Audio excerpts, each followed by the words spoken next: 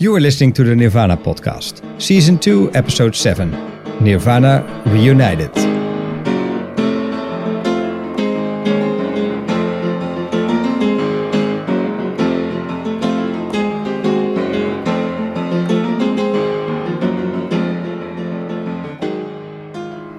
Hello everybody and welcome to the Nirvana podcast. My name is Sietse. And I'm Jiritja. And on this show we talk about Nirvana. That's a really bad introduction of the podcast, but it's true. It's the best description ever. Yeah, and probably also the most unnecessary description given the title of the show. You used to say, like in the first couple of episodes, you were really adamant to say we're talking about the band Nirvana, not about the state of mind Nirvana or the beautiful place somewhere in the world that is Nirvana. So maybe that's because I do sometimes Google searches or look on websites with secondhand stuff just to check it out if there's any Nirvana related stuff on there. And you always get quite a lot of Buddhist books, music, concepts and things. But I think by now everybody will probably know what kind of podcast this is. I all of a sudden have sort of visions of going to some kind of like masseur or like spiritual guidance person and that you enter his place and then instead of that new age weird music nonsense, you just hear the band Nirvana. Or instead of hearing any music, you will hear our podcast. Oh, that's How better. About that? Anyway, I think that's enough chit-chat for the introduction. Yep. We're already going off track here. Today, we are going to talk about Nirvana reunion shows. So, Nirvana without Kurt Cobain. Is it still Nirvana? That's a bit of a philosophical question, perhaps. Yeah, definitely. But we're focusing on shows that were done under the name Nirvana or because they used to be in Nirvana or anything related to that. Plus a little bit extra that is slightly different, but we also think it's fun to discuss. Yeah, that's true. But our ground rule here is that it should be members of Nirvana playing Nirvana music. That's more or less the definition, I think. Yeah, definitely. But like you said, we're going to break that rule. And actually, the first thing we're going to listen to is already breaking that rule. Because we're going to listen to the Stinky Puffs. A couple of months after Kurt passed, Chris and Dave got together to perform with the Stinky Puffs. And they were a band of two young children. I think they were like 7 years old, something like that. Yeah, and they were the kids of somebody from the band, half Japanese, and somebody from Sonic Youth, the son of the guitar player, I believe. They were in touch with Kurt, and they had a day hanging out together, and they got along really well. And Kurt said he was a big fan of the band. So I think that's why Chris and Dave decided to team up with them and play some music. And I think it's a really cool choice to do that with two young children. Exactly. I think one of them even sort of half managed a sort of Nirvana fan club as well. So and Kurt was kicking around an idea to ask him to contribute some artwork for the In Utero album. Oh, yeah, true. Yeah, but I think mostly Kurt just liked hanging around with them and thought it was really cool that those young kids had a punk band. And I think that's why Chris and Dave thought, well, if we're going to get together and play music, let's do it with these kids in a very low profile show, I think. Yep. And I think it's the first time they got together and played music. And it took them quite a while before they did it again. I think, maybe after that first time was when Chris played with Foo Fighters. Yeah, that was like years later. So a lot of time in between.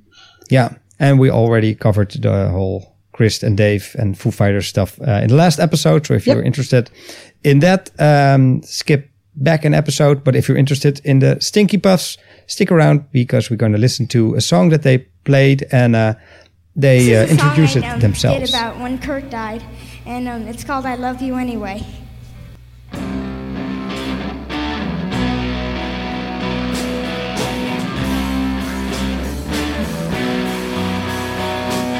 I love you anyway. You rode off in the sun, but I love you anyway. Love you every day. I miss you so much, but I love you anyway. I'm happy I got to know you. I'm happy we got to know. I'm happy I smashed the guitar with you, and I'm happy we shared some love. You said you were gonna send me some of your guns. You said you were gonna send me some of your guns. Let's go back to Seattle so we can do some drugs. You said you wanted to go to the Stinky Puffs. But I love you anyway. Yeah, it's a really cute song, I think. Yeah, it's He basically it's so sums sweet. up what they did together. Yeah. Smash a guitar together. Yeah. Yeah. Because that's what you do if you're a kid and you're friends with a adult rock star, I suppose. Yeah, definitely. Unless you're friends with Michael Jackson. I'm just gonna let that pass by. Yep. Not gonna Let it- comment on that one. Yeah. So after that, Chris and Dave, they did make music together sometimes, but it never really got to a Nirvana reunion until fast forward 2014, because that's when Nirvana got inducted in the Rock and Roll Hall of Fame. It was actually the very first year that they were actually qualified to do that, because I think you have to wait like 25 years after your first official release, something like that. Yeah, it's 25 years. I looked into this. I realized I never really understood like what that whole Rock and Roll Hall of Fame is, apart from that it's sort of a big deal and it gives you cool shows and whatever. So it is indeed 25 years after the first album. There's a committee, like you get nominated, and then there's about 1,000 experts that get the nominations list, and they get to decide who finally gets that Rock and Roll Hall of Fame entry. Fun fact, for this year, the Foo Fighters are on the nomination list. Yeah. And we will know in, I think, a month or so if they actually get it. So that's also kind of weird. Sort of a weird thing of like, okay, they're eligible and then they get decided they're not worthy enough. Or can you, I don't know if you can like get reelected, but yeah. I actually don't know much about the Rock and Roll Hall of Fame. Pretty much all I know about it is that Nirvana is in it, and that was the reason that they got together again to accept the induction in the Hall of Fame. That's what it's officially. Let's put it like that. And there's always somebody who's inducting the band or the artist, and in this case it was Michael Stipe, singer of R.E.M., of course, and he had a very nice speech. We're going to listen to just a bit of that first, and then we're going to go into the music. Nirvana because tapped in the end, into a that's voice what we're here that was for. yearning to be heard. Keep in mind the times. This was the late 80s, early 90s. America, the idea of a hopeful, democratic country, had been practically dismantled by Iran-Contra, by AIDS, by the Reagan-Bush senior administrations. But with their music, their attitude, their voice, Nirvana blasted through all that with crystalline, nuclear rage and fury. Nirvana were kicking against the system, bringing complete disdain for the music industry and their definition of corporate mainstream America to show a sweet and beautiful but fed-up fury, coupled with howling vulnerability. Lyrically exposing our frailty, our frustrations, our shortcomings, singing of retreat and acceptance, of our triumphs, of an outsider community with such immense possibility stymied or ignored, but not held down or held back by the stupidity and political pettiness of the times. They spoke truth, and a lot of people listened.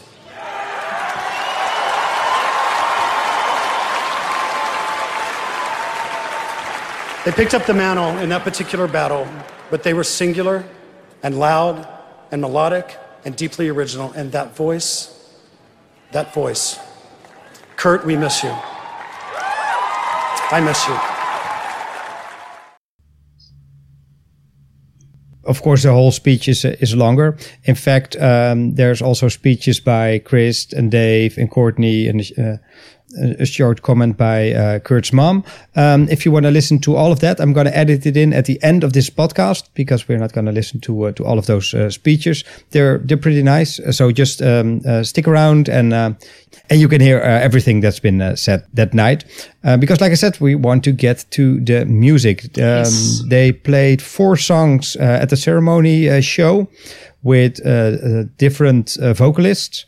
I've read that, in fact, they started out asking also male rock stars, but none of them was up to the task, I suppose, wanted to take on the challenge. Yeah. I've read that apparently Dave deliberately wanted female singers. So I always thought that too, that it was like a deliberate choice to have only female singers. But when I did some research for the podcast, I read somewhere that they asked a handful of A-list male rock stars. But I'm not sure where I found that and if that's a fact or somebody just made it up. Yeah, to me, it sounds more logical that they asked women deliberately. Obviously, because then the comparison with Kurt's voice would be less, and also because Kurt was, basically a feminist, so he would have liked this, or at least he would have liked the fact that they were all women. I think so too. It sort of makes more sense. But yeah, you've read it somewhere, so. Yeah, that doesn't really sound like a credible source. I've read it somewhere. But I think nowadays it is. It was on the internet, so it's exactly. True. But either way, they ended up with 4 female singers. Yeah. And they presented them like in a sort of a chronological order. So they started out with Joan Jett, and she was singing Smells Like Teen Spirits. So they're just going to throw in the big one straight away. Exactly. Get that over with. And we're going to listen to that.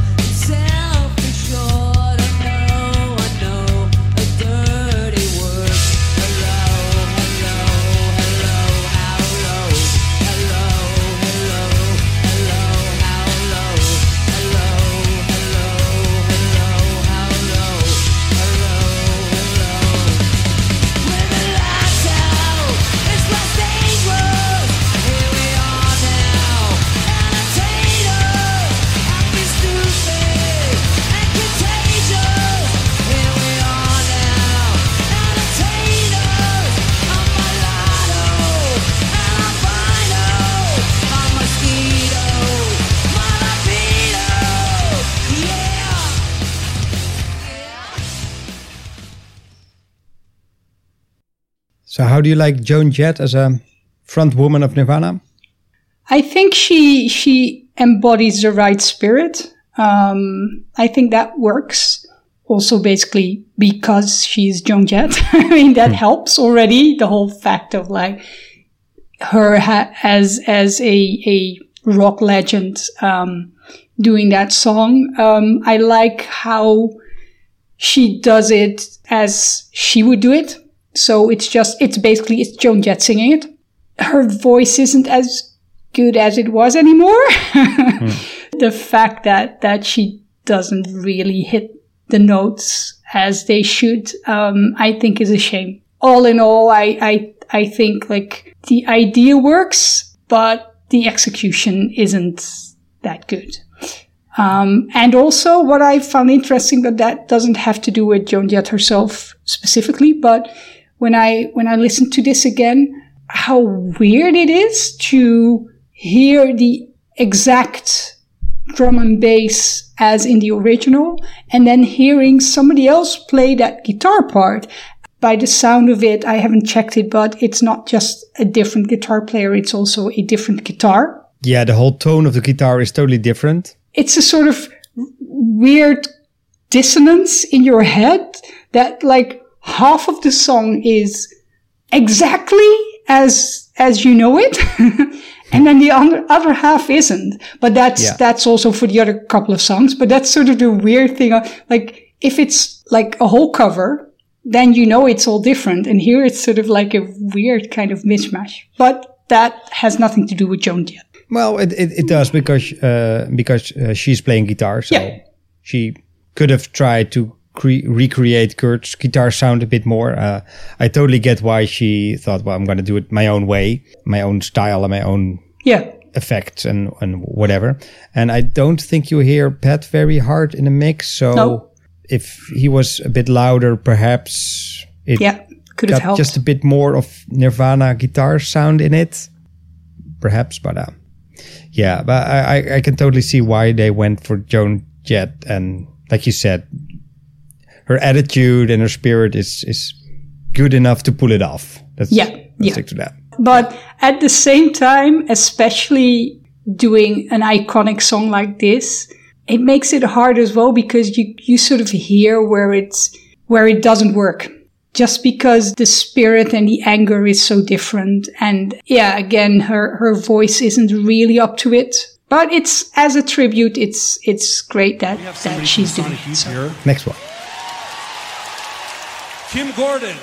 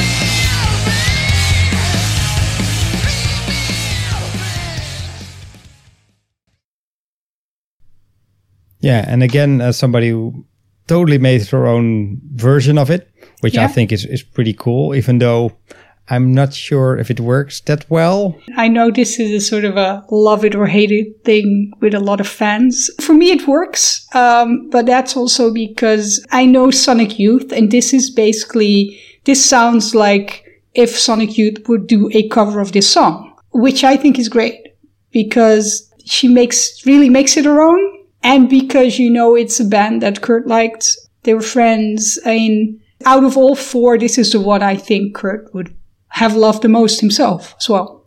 Yeah, you may be right. I also really like the fact that they picked this song to play. Yeah. Because it's not an album track. It's not one of their big hits.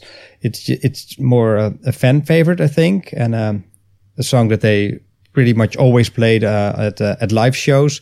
So it's really good. I think that they decided to this one.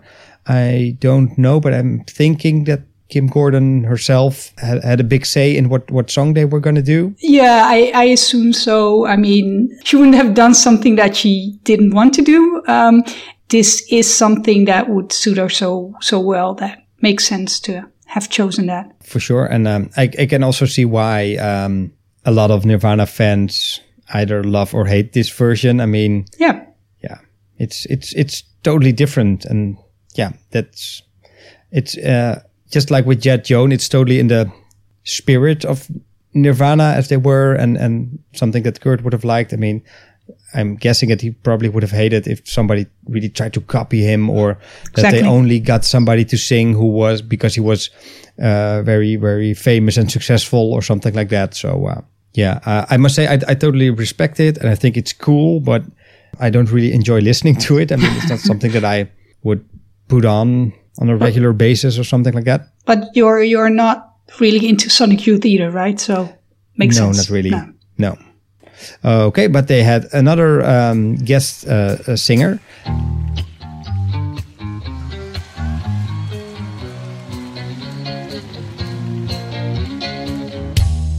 I'm so happy 'cause today I found my friends. They're in my head.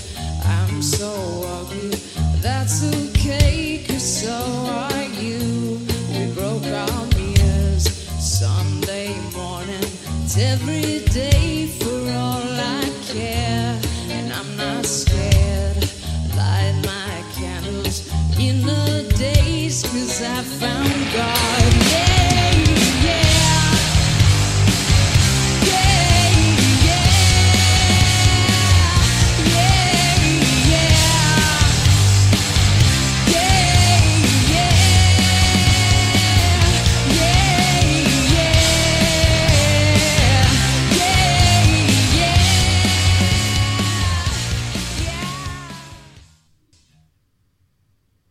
Apparently, this was somebody that Dave suggested, and Chris had never heard of.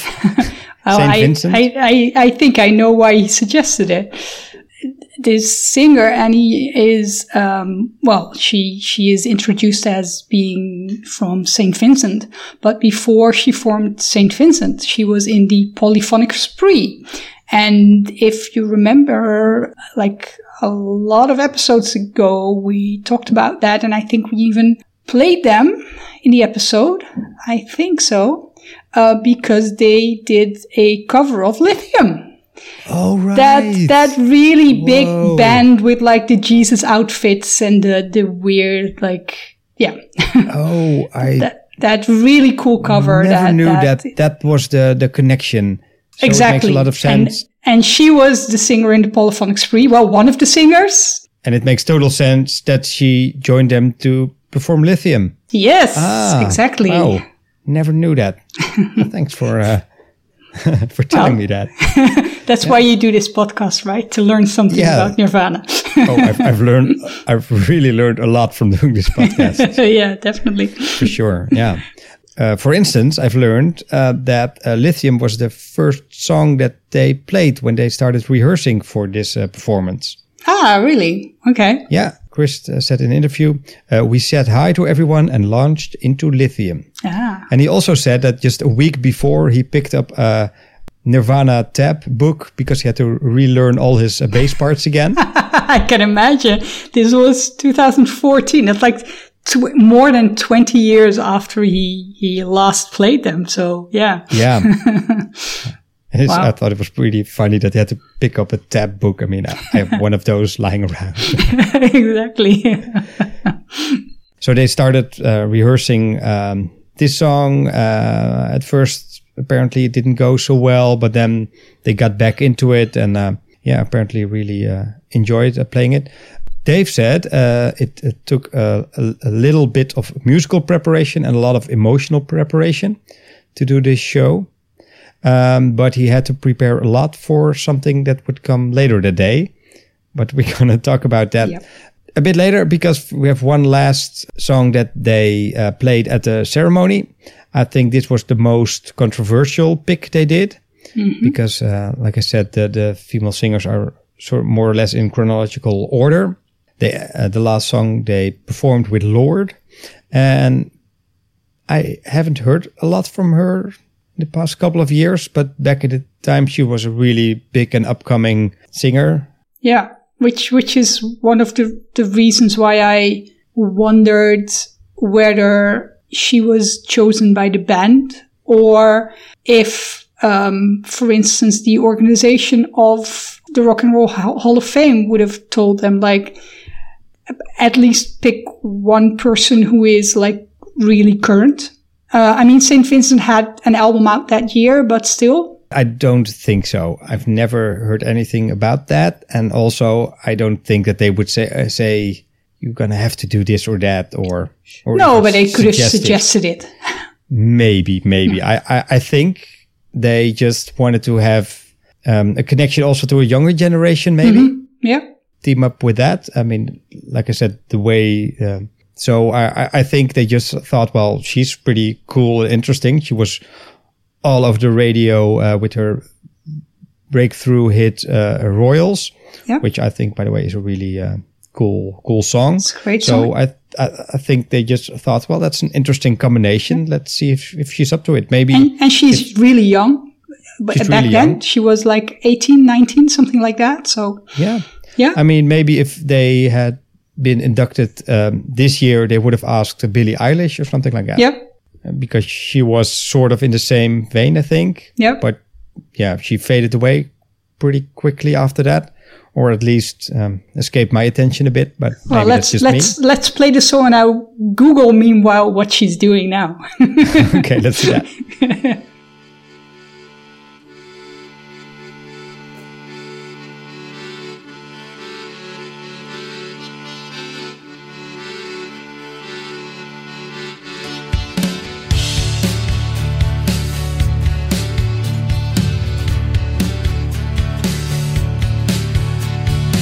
What else should I be? All apologies. What else should I say? Everyone is great. What else should I write? I don't have the right.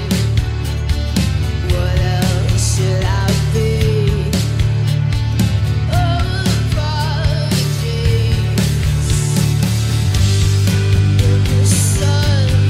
In the sun, I feel this one.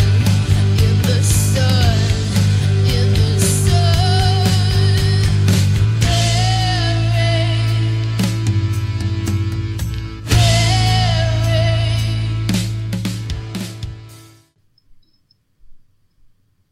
Yeah, and again, like the ladies before her, she really makes it her own.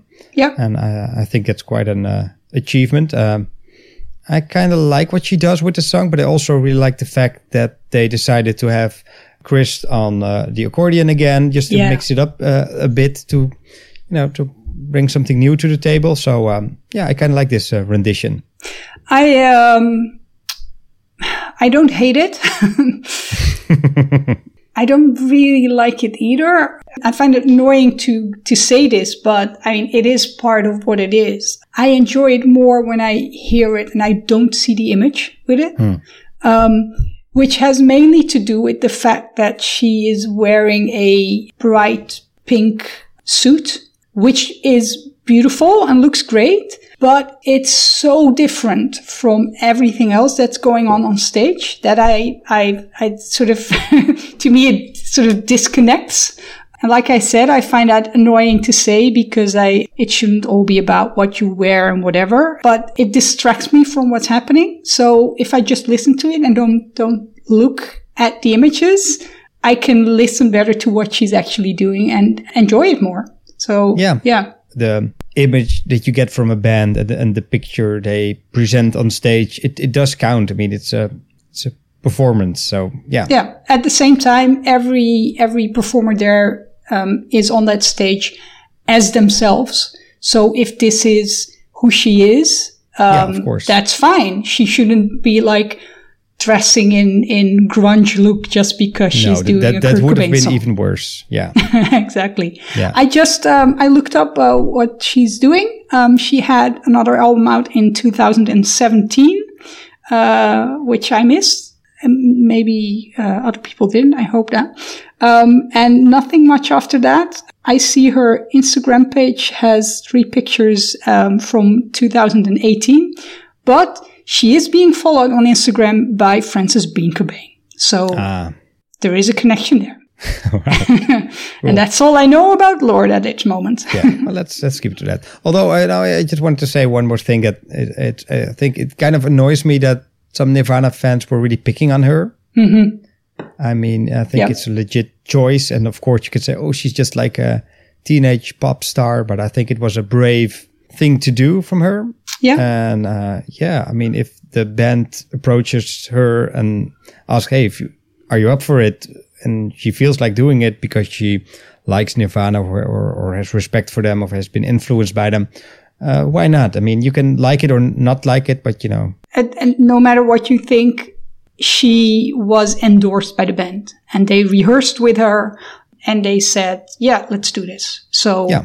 And that same night they did like an after party show.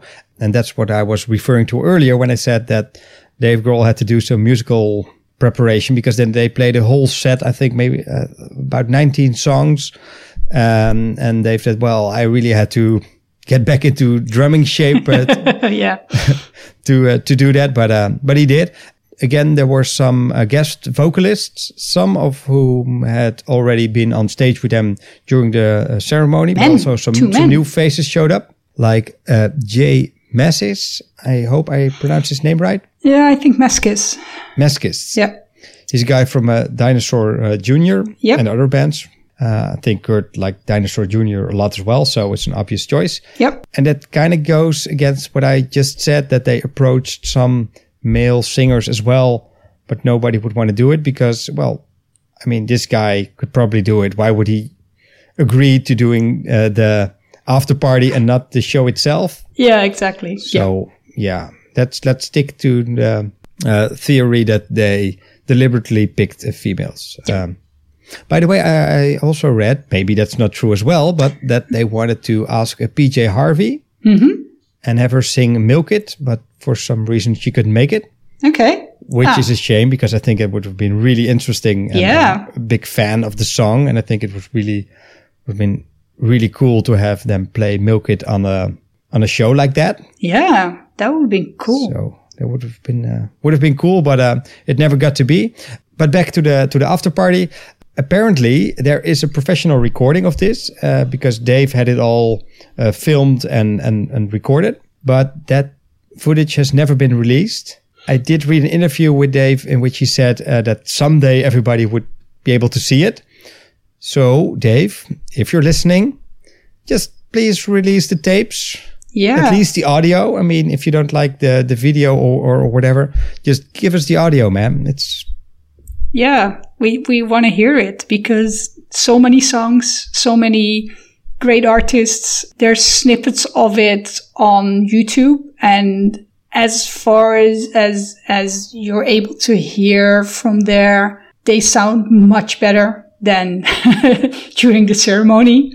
There's like parts of the Smells Like Teen Spirit with Joan Jett, and you just feel like that the tension is all gone and they play it so much better and loose. Yeah, and they were in like their natural habitat, I think. They were in a bar with, I don't know, like 200 people. That's totally different than an award ceremony, and you have to do a speech and on a stage and everybody is dressed seats. up and the crowd is sitting down and applauding instead of jumping up and down and drinking beer. I mean, yeah, there's a big difference for that. So yeah, I would definitely be very interested in hearing the professional recording of it. Yeah. Like you said, we do have some footage of it, but it's in a really bad quality. Let's check it out anyway. Here's Jay Mascis. Yeah. Mascis singing School.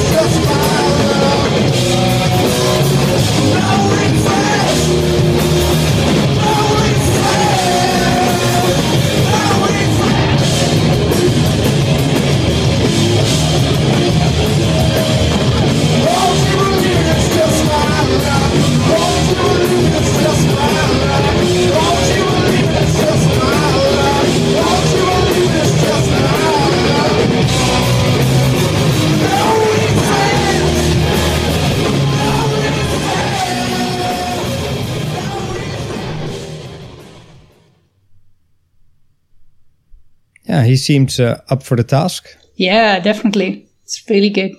Kim Gordon from Sonic Youth joined them again, and they played Moist Vagina with her, which makes sense because Sonic Youth has covered that song.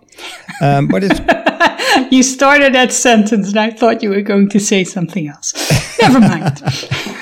no. I wanted to keep this nice and clean, and point out that it was a unique moment because I don't think Nirvana ever played that song live before. Oh, no, that's right.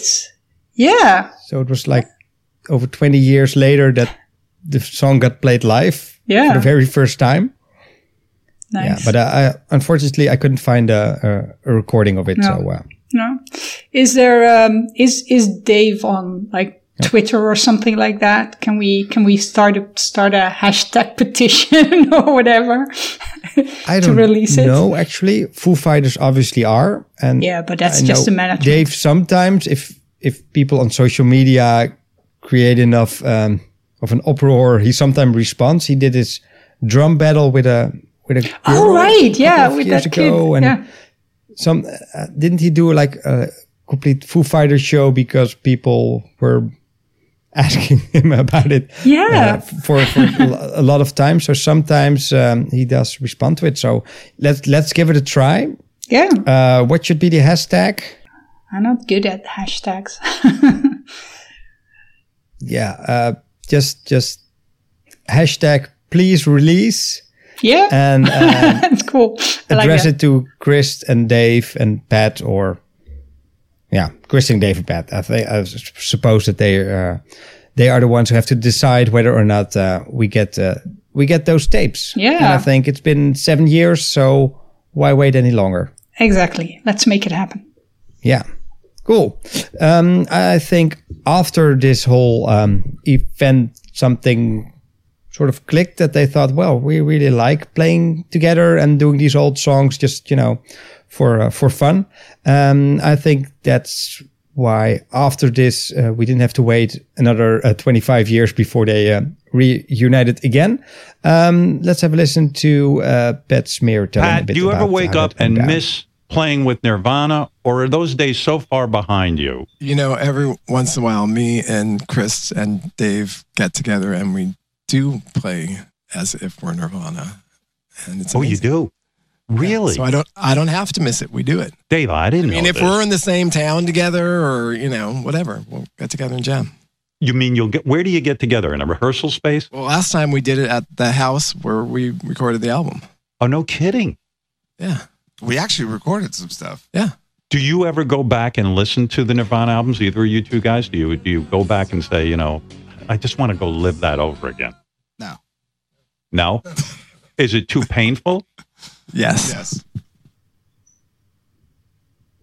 Yeah, so Dave said they actually recorded some stuff. Yeah. But it's okay if he holds on to those tapes, but just give us the recordings of the Hall of Fame after party. And Yeah. And then in another 7 years, we'll be asking for the other tapes. yes, because we're definitely going to keep the podcast going for another 7 years. Exactly. No, we'll come back in 7 years just Yeah. for this. Just to discuss those recordings. Yeah.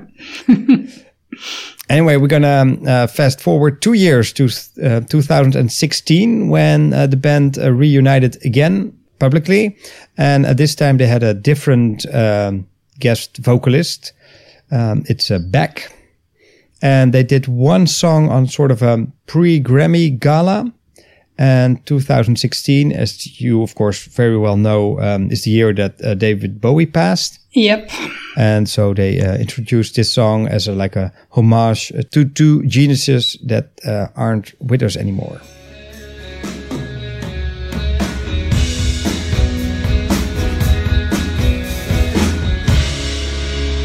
I laughed and shook his hand. Made my way back home. I searched through foreign land. Years and years along. I gazed at ageless land. All the millions that I thought and died out.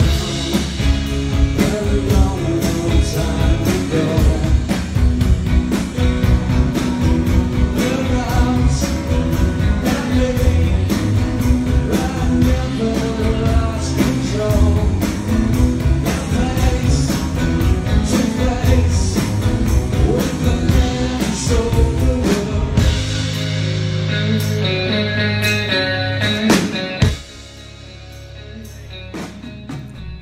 I must say, Beck is sort of like the perfect middle way between David Bowie and Kurt in the way that they sang this song. Exactly. Yeah, I was thinking exactly the same. It's really good. Yeah. So and it's an interesting combination, I think, Beck and Nirvana. Yeah, definitely. For some, I mean, I don't know how this came to be. I don't know if you have any idea about that. Not really. I haven't found it. I mean, the reason to do it was clear, but the combination, I don't know. But it sort of feels right. It gels together really nicely, and yeah. Yeah, I also really like this end part where he does the. Well, let's just listen to it.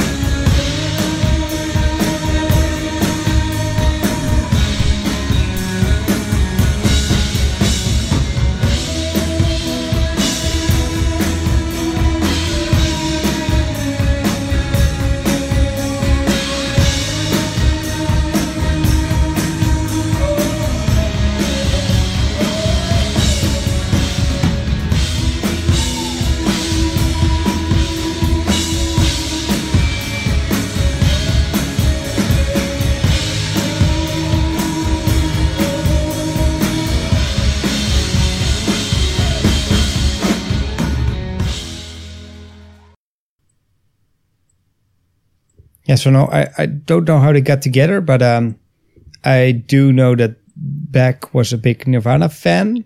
Because he later talked about how he went to a Nirvana live show and he really loved it and everybody was going crazy. So, yeah. Nice. And they would keep in touch because we're going to see Beck, or we're going to hear Beck later again. Yeah.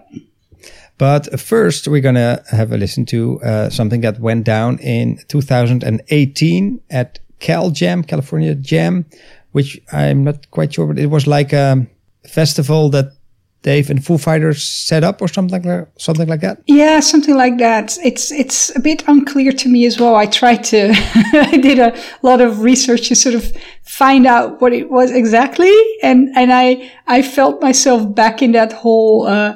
Remember that Nirvana thing in Rio, and where we were also like, what is this and why and how and what did they play where and when? I had that same feeling here again. Like, okay, it's a festival, but yeah, it's... Yeah, I don't really know how this came to be either, but no. I do know that first Foo Fighters performed. Yeah, exactly. And they did like a reverse chronological order thing because they started with the most recent Foo Fighters material and then they made their way back. And then after that, they had this Nirvana reunion. So it was like a trip back in time, something like that. That was Dave Grohl's time machine. Yeah. Yeah. Yeah. So, and I don't know if they were announced actually. Maybe not. That would have been fun. Yeah. Like all of a sudden you have sort of Nirvana on there. Yeah. So, I don't know. But again, they had some guests on stage. Of course, they have to have some guests. I mean, Dave could sing the songs, but we already talked about it last time, why he doesn't sing Nirvana songs and why we think that's probably a wise decision. Yeah. This time, one of the vocalists was John J. McCauley, a guy from a band called Deer Tick. And that's actually quite an interesting choice because he's such a big Nirvana fan that they sometimes perform as Deervana. And then they transform themselves into a Nirvana cover band. And he was also at the after party of the Grammys, right? No, not the Grammys, the Rock and Roll Hall of Fame. Yeah, he was one of the guest singers there as well.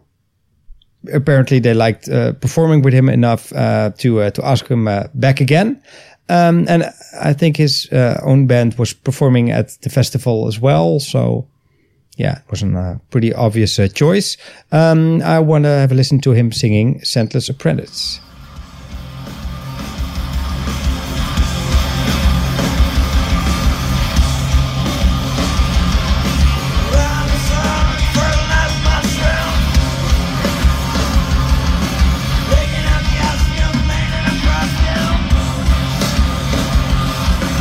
You can't find me 'cause I quit.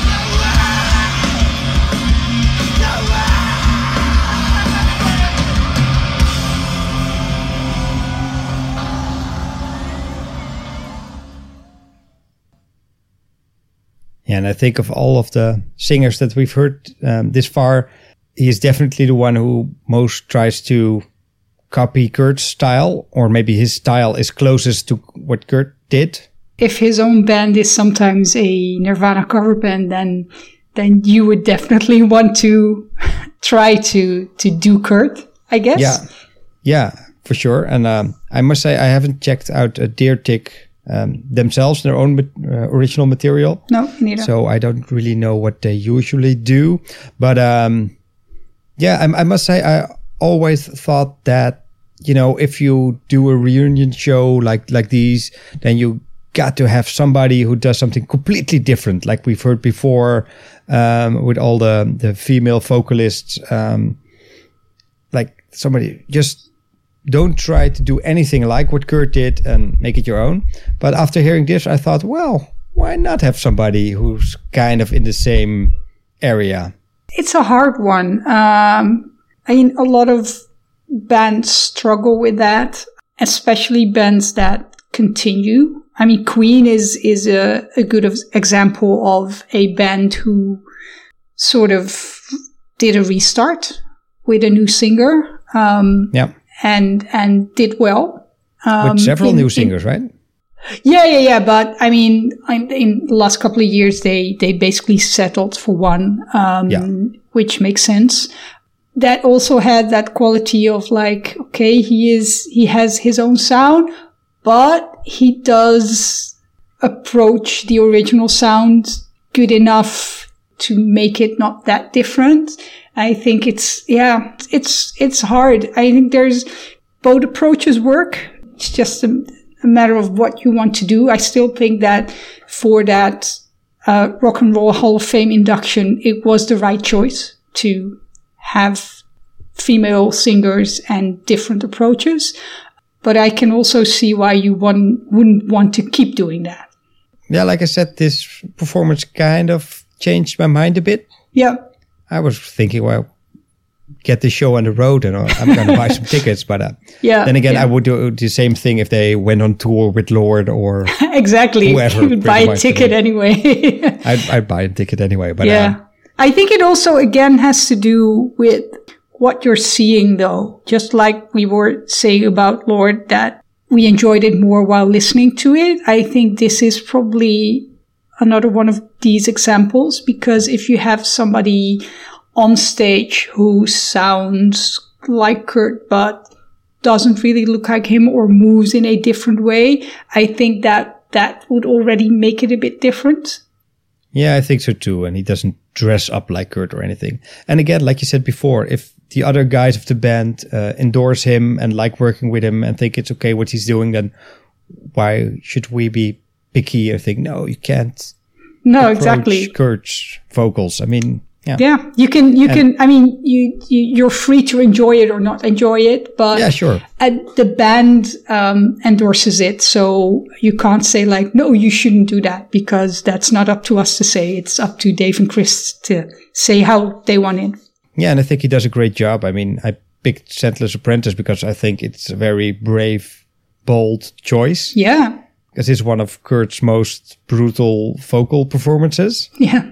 Except for some stuff that he did in the early days, perhaps. But he doesn't take the easy way out. So no, not at all. I kind of like that as well. Yeah. So another person that joined up with the band again was Joan Jett, and she sang several songs this time. For instance, "Breed."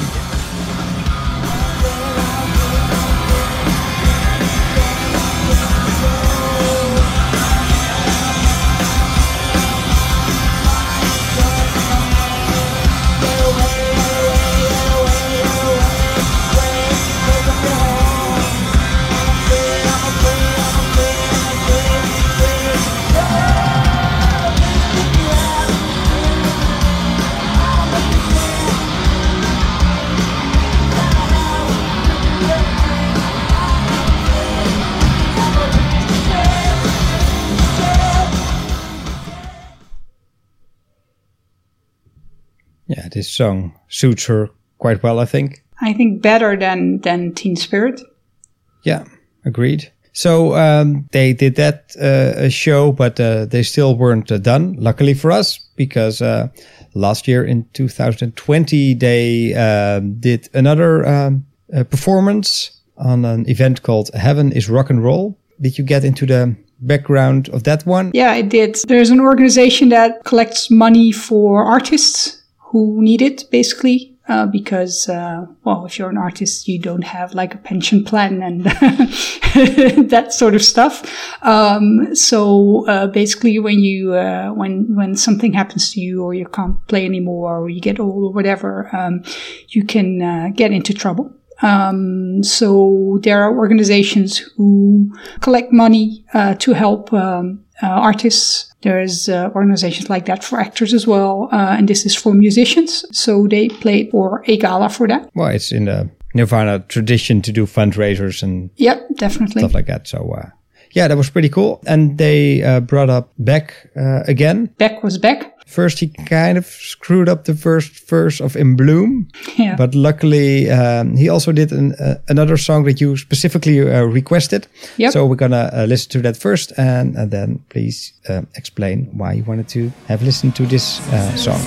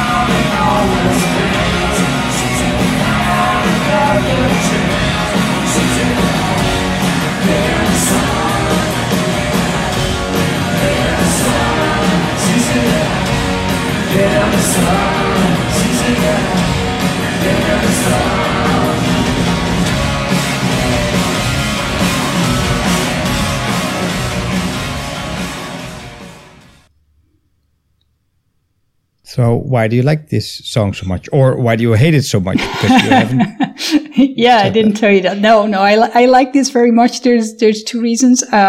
Obviously the reason is I think that this is a really good version of it. If listeners have listened to a lot of episodes of this podcast, they know I love harmonies, and this one has it. You can hear Annie from St. Vincent's, I think, on backing vocals. She was there as well. I like the fact that she does harmonies that fit the Nirvana harmonies. She adds something there that fits the song, which I think is great. And the other reason why I wanted to have a listen to this is we already said that Beck and Nirvana felt like a good combination. I think for people who don't really know Beck or only know like his biggest hits from back in the day, like Loser, people will think like, I don't see the connection. And I think when you listen to this, all of a sudden it becomes clear because it could be a Beck song.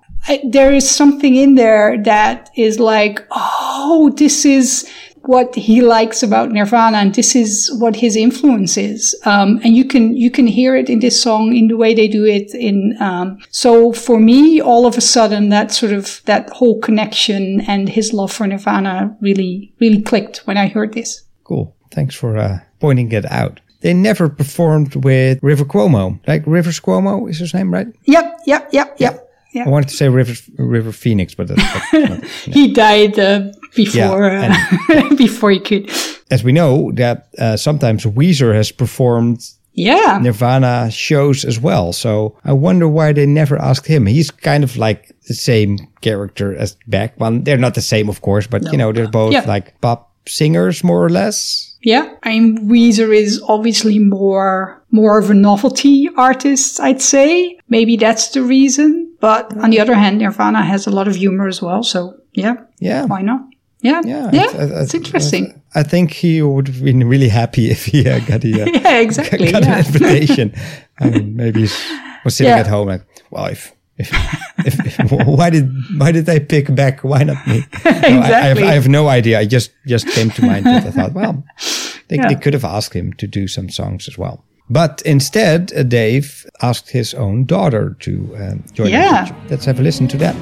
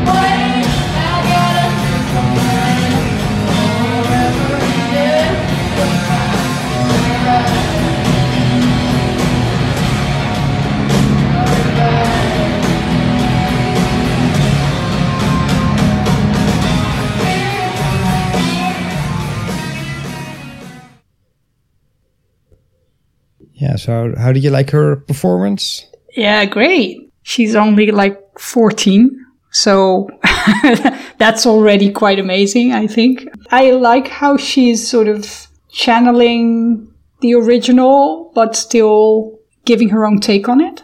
Yeah, it's quite an achievement. And she has an interesting voice. I mean, I don't know if she has ambitions to become a singer, but I guess so. I mean, if you do this show, you're obviously into singing. I mean, yeah.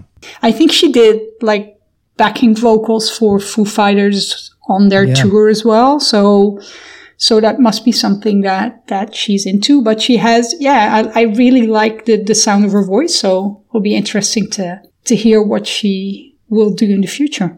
Yeah, and I thought it was remarkable and also a bit of a brave move. I mean, Dave knows pretty well, I think, that people can become really hateful if people want to step into Kurt's shoes or something like that. And to put your own daughter there at such an age, I think she was 13 when she sang this. Yeah, that's quite something. Have her do this song. Yeah. I mean, not just any song. It's not the easiest song to sing. It's very, a lot of dark imagery. It's a very important song in their catalog as well. So that was kind of a surprising, bold move, I think. But, and she sounds really relaxed when you hear the tone of her voice. Like you don't hear any stress on that. It's just I think in the first verse you could hear that a little bit, but the snippet we just listened to exactly. got in a bit later. When she starts, that's true, but it's gone so quickly. It's like once she gets into it, it's just really well done. Yeah, so we've listened to a lot of Nirvana, or actually, I while preparing for this podcast, I read the term Nirvana. I like that. Nice. Nearly Nirvana. In a lot of different lineup. In general, how do you like Nirvana getting back together? You know, they're a lot of older, obviously. I mean, they're not the same people anymore.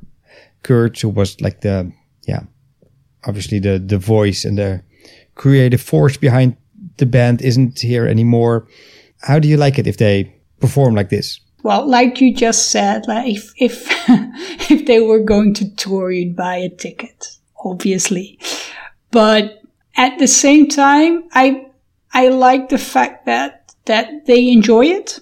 I think they still sound great. I think it's lovely to see them pop up on occasions like this. Like the Bowie tribute is moving, and doing like fundraising stuff and whatever. I think that's great. They should definitely keep doing that if we enjoy it, because they use the Nirvana name to do something good, I think. Is it something that I would like listen to often? No, not really, because... Come on, we just started like an online movement to ask Dave to release Sorry the about tapes. that. And No, now I you would- say you won't even listen to them? Yeah, Dave released the tapes, but I won't listen to him. No, obviously I would listen to that. Let's explain it like this. I think it has mainly novelty value for me. And that's novelty value I enjoy very much, but it's not something that I specifically need or would be like, oh yeah, we need them to really like go on tour and take Joan Jett and back and no, I don't think that's needed. I more or less agree with you. I don't want them to go on tour, but I do want them to come to the Netherlands and do a show here so I can see them, which is... Well, if they want to release those tapes, they should do a release party, right? And they can do it in the Netherlands. Yeah, but I have mixed feelings about it. I would be really excited to see them play. I mean, yeah. That's of course. no doubt about it. But then again, I wouldn't want them to be like a nostalgia act. No. Or like become a whole circus and have a Kurt Cobain hologram on stage or Oh no. or whatever, or say, oh no, we're back again and now we're going to do a new album. I mean, that doesn't feel right to me. No. I like the fact also that snippet that you played of sometimes playing together and jamming and enjoying that. And I think to me, that's sort of one of the most important things that speaks to me. Like if they enjoy it and they sometimes let us enjoy what they're enjoying as well, I think that's really great. I'm definitely all up for that. But that's what it is. Exactly like you said, it doesn't have to be a whole like circus of other things, of reuniting or whatever. It's just, we know each other, we like to play together, and sometimes we'll do that and you can hear it as well. And please enjoy it for what it is. Yeah, I think as long as it doesn't feel like a cash grab, I'm cool with exactly. it. And I hope they keep on doing it, because maybe one day I'll have a chance to go to one of those shows. Not very likely, but you never know. Could happen. Yeah, absolutely. Oh, here's something that I forgot that I thought was pretty moving that happened during one of these shows. I just want to hear one big cheer for somebody. I want to hear a big cheer for Kurt Cobain.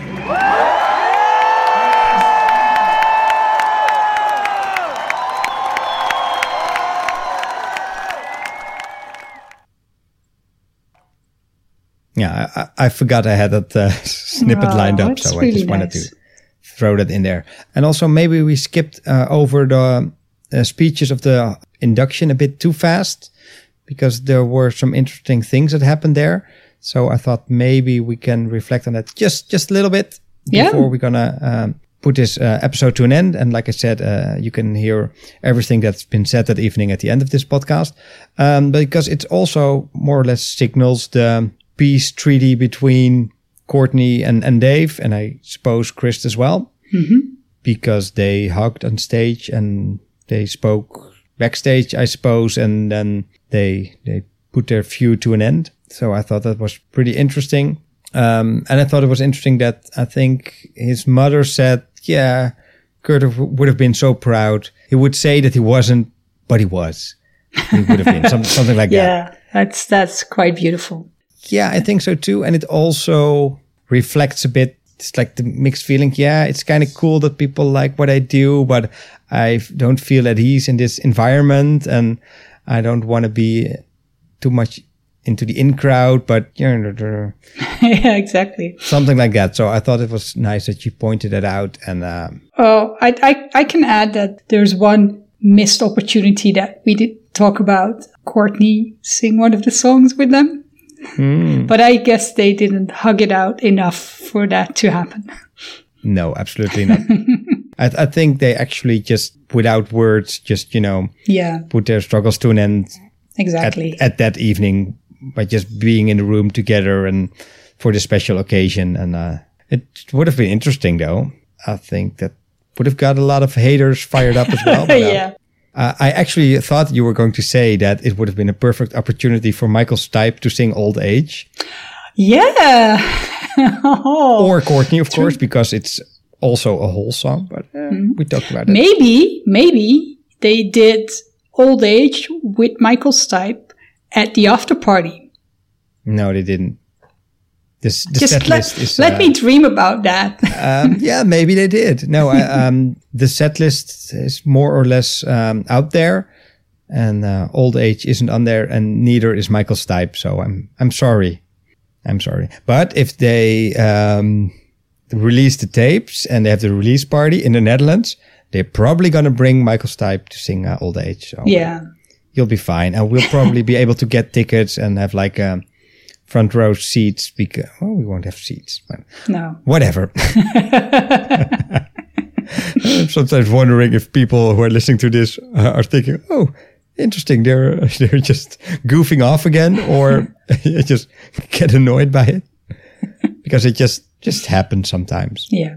Oh, and two more things I'd like to say about this, about those speeches. Because I saw online that Dave got some criticism because he didn't mention Kurt. He didn't say his name or anything. While on the other hand, you could also say, well, maybe they talked about it and they decided that Chris, who knew Kurt longer and better than Dave, and Dave did give credit to all the drummers that came before him. So exactly. You shouldn't forget that this was the band that got inducted. That means that the two remaining members are there as a band, not as themselves. So it would make a lot of sense for them to have discussed what they were going to say. And then obviously you're not going to do like sort of the same speech twice. And I think there was some talk about whether or not Chet Channing should get inducted as well. Yep. Because of course, well, he was the drummer on the album, on the first album. So yeah, why not? But at least it was nice of Dave to credit not just Chad but also the other drummers that sometimes didn't last very long. But yeah, he did name them and thank them, and yeah, that was pretty cool. Although Dave does forget to name Dave Foster, who was also a drummer for a while in the beginning. So is there anything you'd like to add or say? No, I think we said it all. Go and listen to some more Beck albums, I think.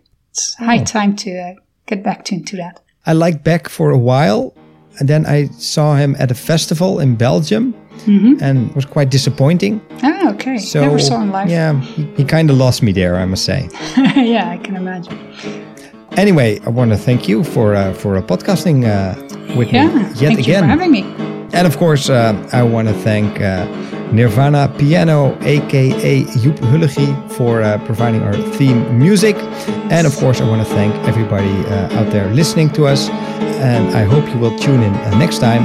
Bye. Bye.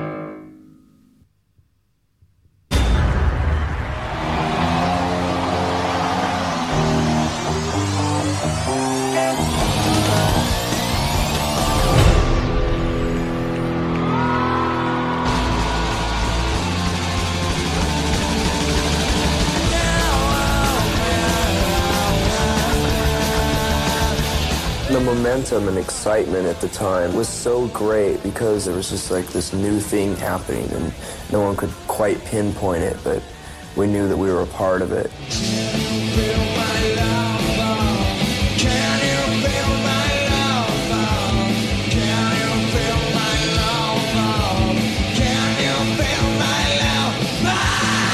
There are some bands that are pretty good every night, and then there are bands that can either be the greatest band in the world or a total fucking train wreck. And Nirvana was kind of one of those bands.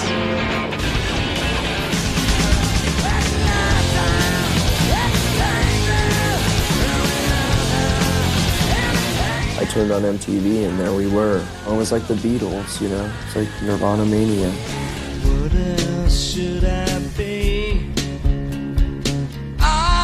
Apologies. What else should I say?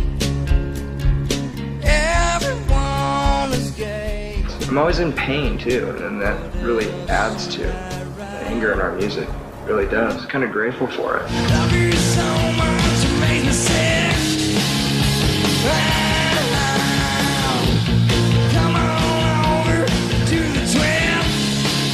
I got tired of people trying to put too much meaning into my lyrics. People would take it too literally. They think we were being serious because no one sees the funny side of us. So I decided to be really blunt and bold.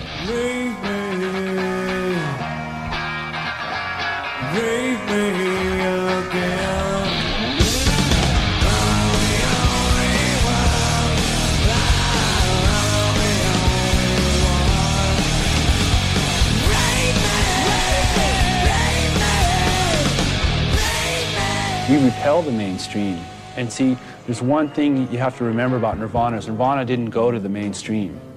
The mainstream came to Nirvana, and that was our big crisis.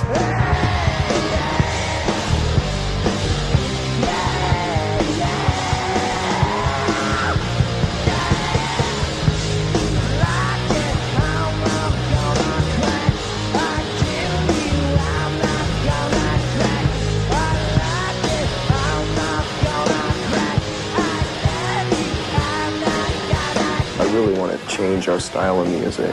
I want to do something different, and I want to have enough guts to do that. And if it alienates people, that's too bad.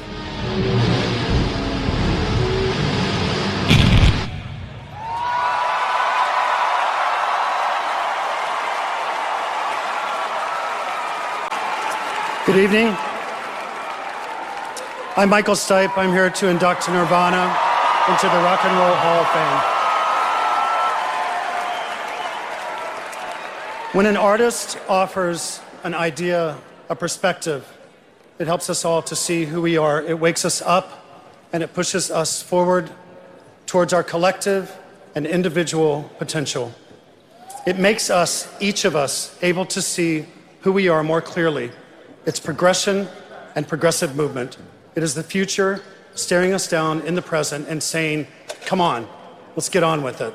Here we are, now.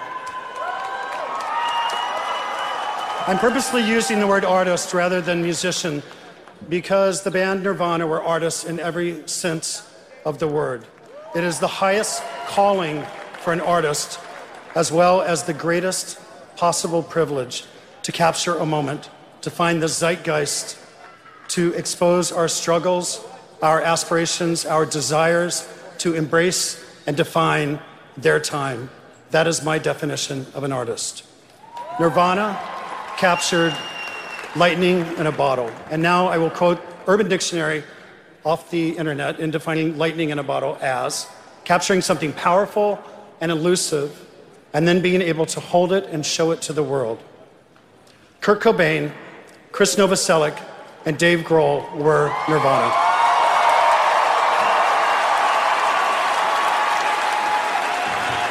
The potency and the power of their defining moment has become, for us, indelible.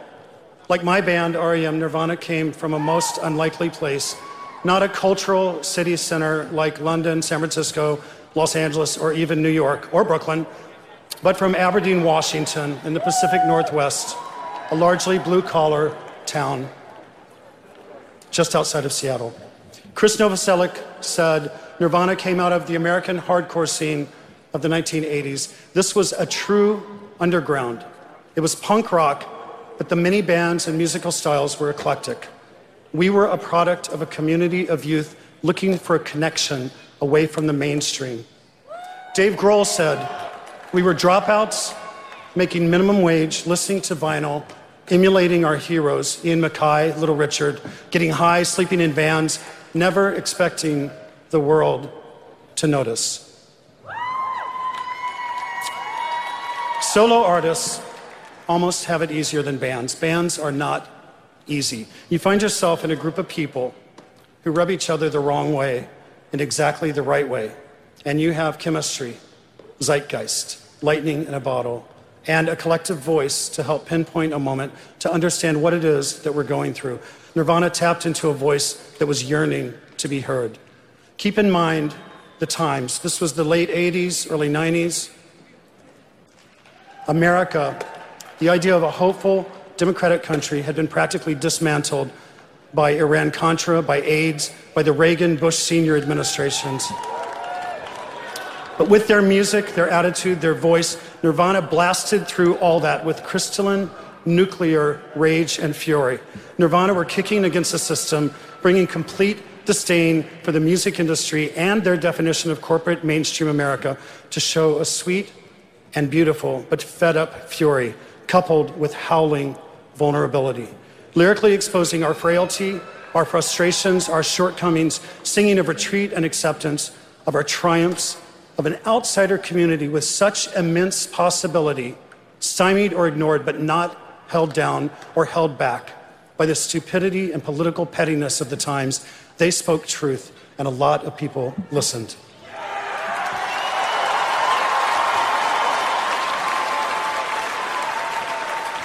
They picked up the mantle in that particular battle, but they were singular and loud and melodic and deeply original. And that voice, Kurt, we miss you. I miss you. Nirvana defined a moment, a movement for outsiders, for the fags and the fat girls and the broken toys and the shy nerds and the goth kids from Tennessee and Kentucky, for the rockers and the awkward and the fed up and the too smart kids and the bullied. We were a community, a generation, in Nirvana's case, several generations, and the echo chamber of that collective howl. And Allen Ginsberg would have been very proud here. That moment and that voice reverberated into music and film, into politics, into worldview, and so many fields in so many ways and in our lives. And this is not just pop music. This is something much greater than that.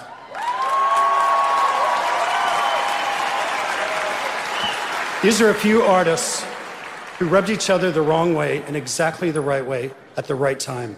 Nirvana. It is my honor to call to the stage Chris Novoselic and Dave Grohl.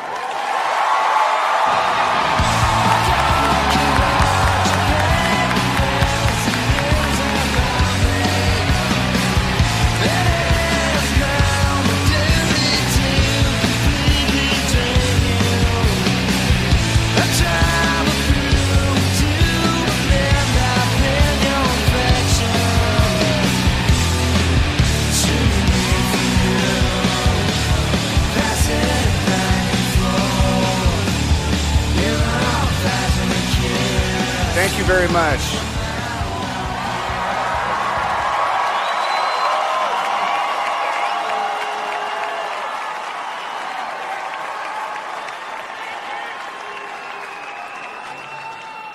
I was the quiet one in Nirvana.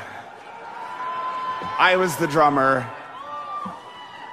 But most of you don't know that I was the fifth drummer of Nirvana.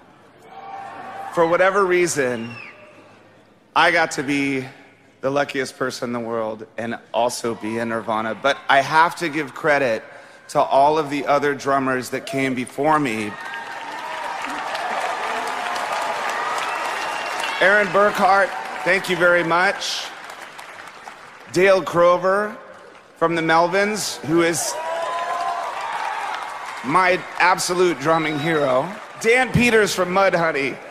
Chad Channing, who is the drummer of Nirvana. Guess what Chad's responsible for? If you listen to a song like In Bloom, the that's Chad.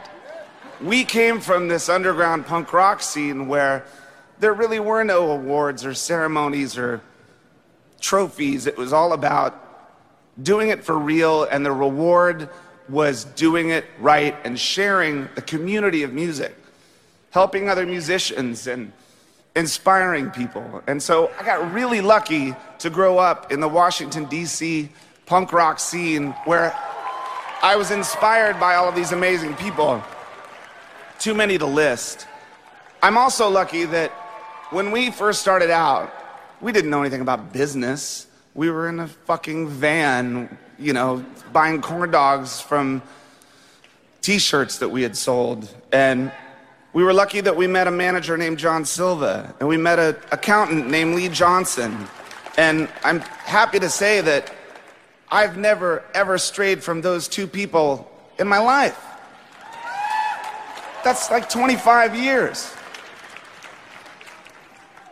John Cutcliffe and Michael Meisel, and I mean, it's a long list of people that I'm going to forget most of them. But most of all, I have to thank my family, because I was lucky enough to grow up in a musical family in an environment that encouraged music.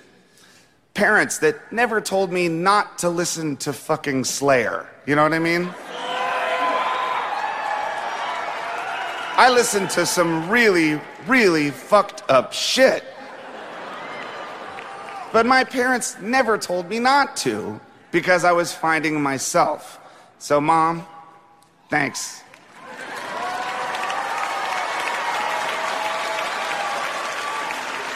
Thanks for letting me drop out of high school. Kids, stay in school, don't do drugs. It's a bad idea. I have to thank my beautiful wife, Jordan, and my 2 daughters that I hope grow up to inspire people just like every musician I grew up inspired by. Because I think that's the deal, is that you look up to your heroes and you shouldn't be intimidated by them. You should be inspired by them. Don't look at the poster on your wall and think, fuck, I could never do that. Look at the poster on the wall and think, fuck, I'm gonna do that. And then you do this.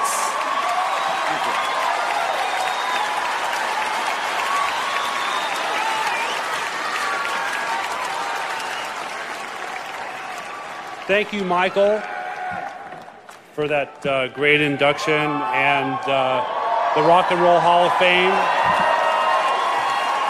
And I want to thank all the Nirvana fans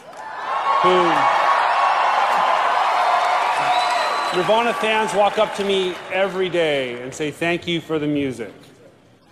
And when I hear that, and that reminds me of Kurt Cobain. Okay? So I want to say thank you, Kurt Cobain, and I wish Kurt was here tonight. Okay? And that music means so much to so many people, and there's new generations and new fans coming up, and it's really powerful. And Kurt was an intense artist, and he really connected with a lot of people. And and when Nirvana, we started in Aberdeen, Washington, in Washington State, and we had an infrastructure there to support us. There was a music community. I want to thank Sub Pop Records, the music community in Seattle and Washington State. I want to thank Buzz Osborne. Thank you, Buzz, for turning us on to punk rock music. Steve Albini and Butch Vig for recording us twice. Thank you, Susan Silver, for introducing us to the music industry properly. And thank you all again.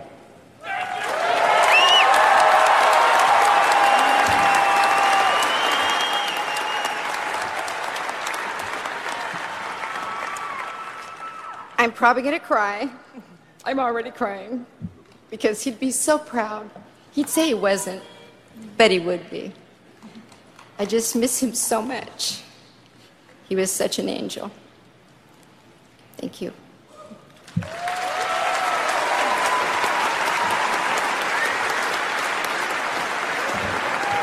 You know, I have a big speech, but I'm not going to say it. Hi. We all start bands when we're kids. And this is my family I'm looking at right now, all of you. Brother Michael, Brother Chris, Grandma Wendy, Mr. Grohl. Come on, David and Chris.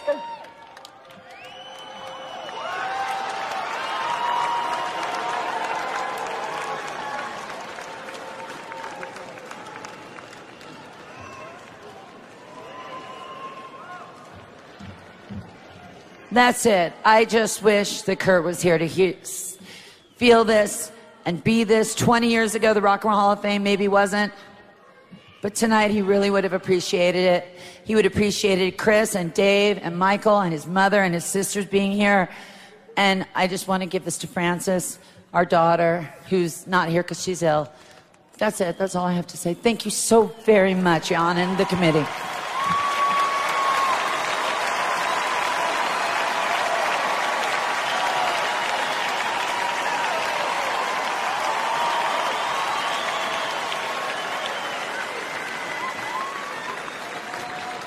We're going to have a few ladies joining us tonight.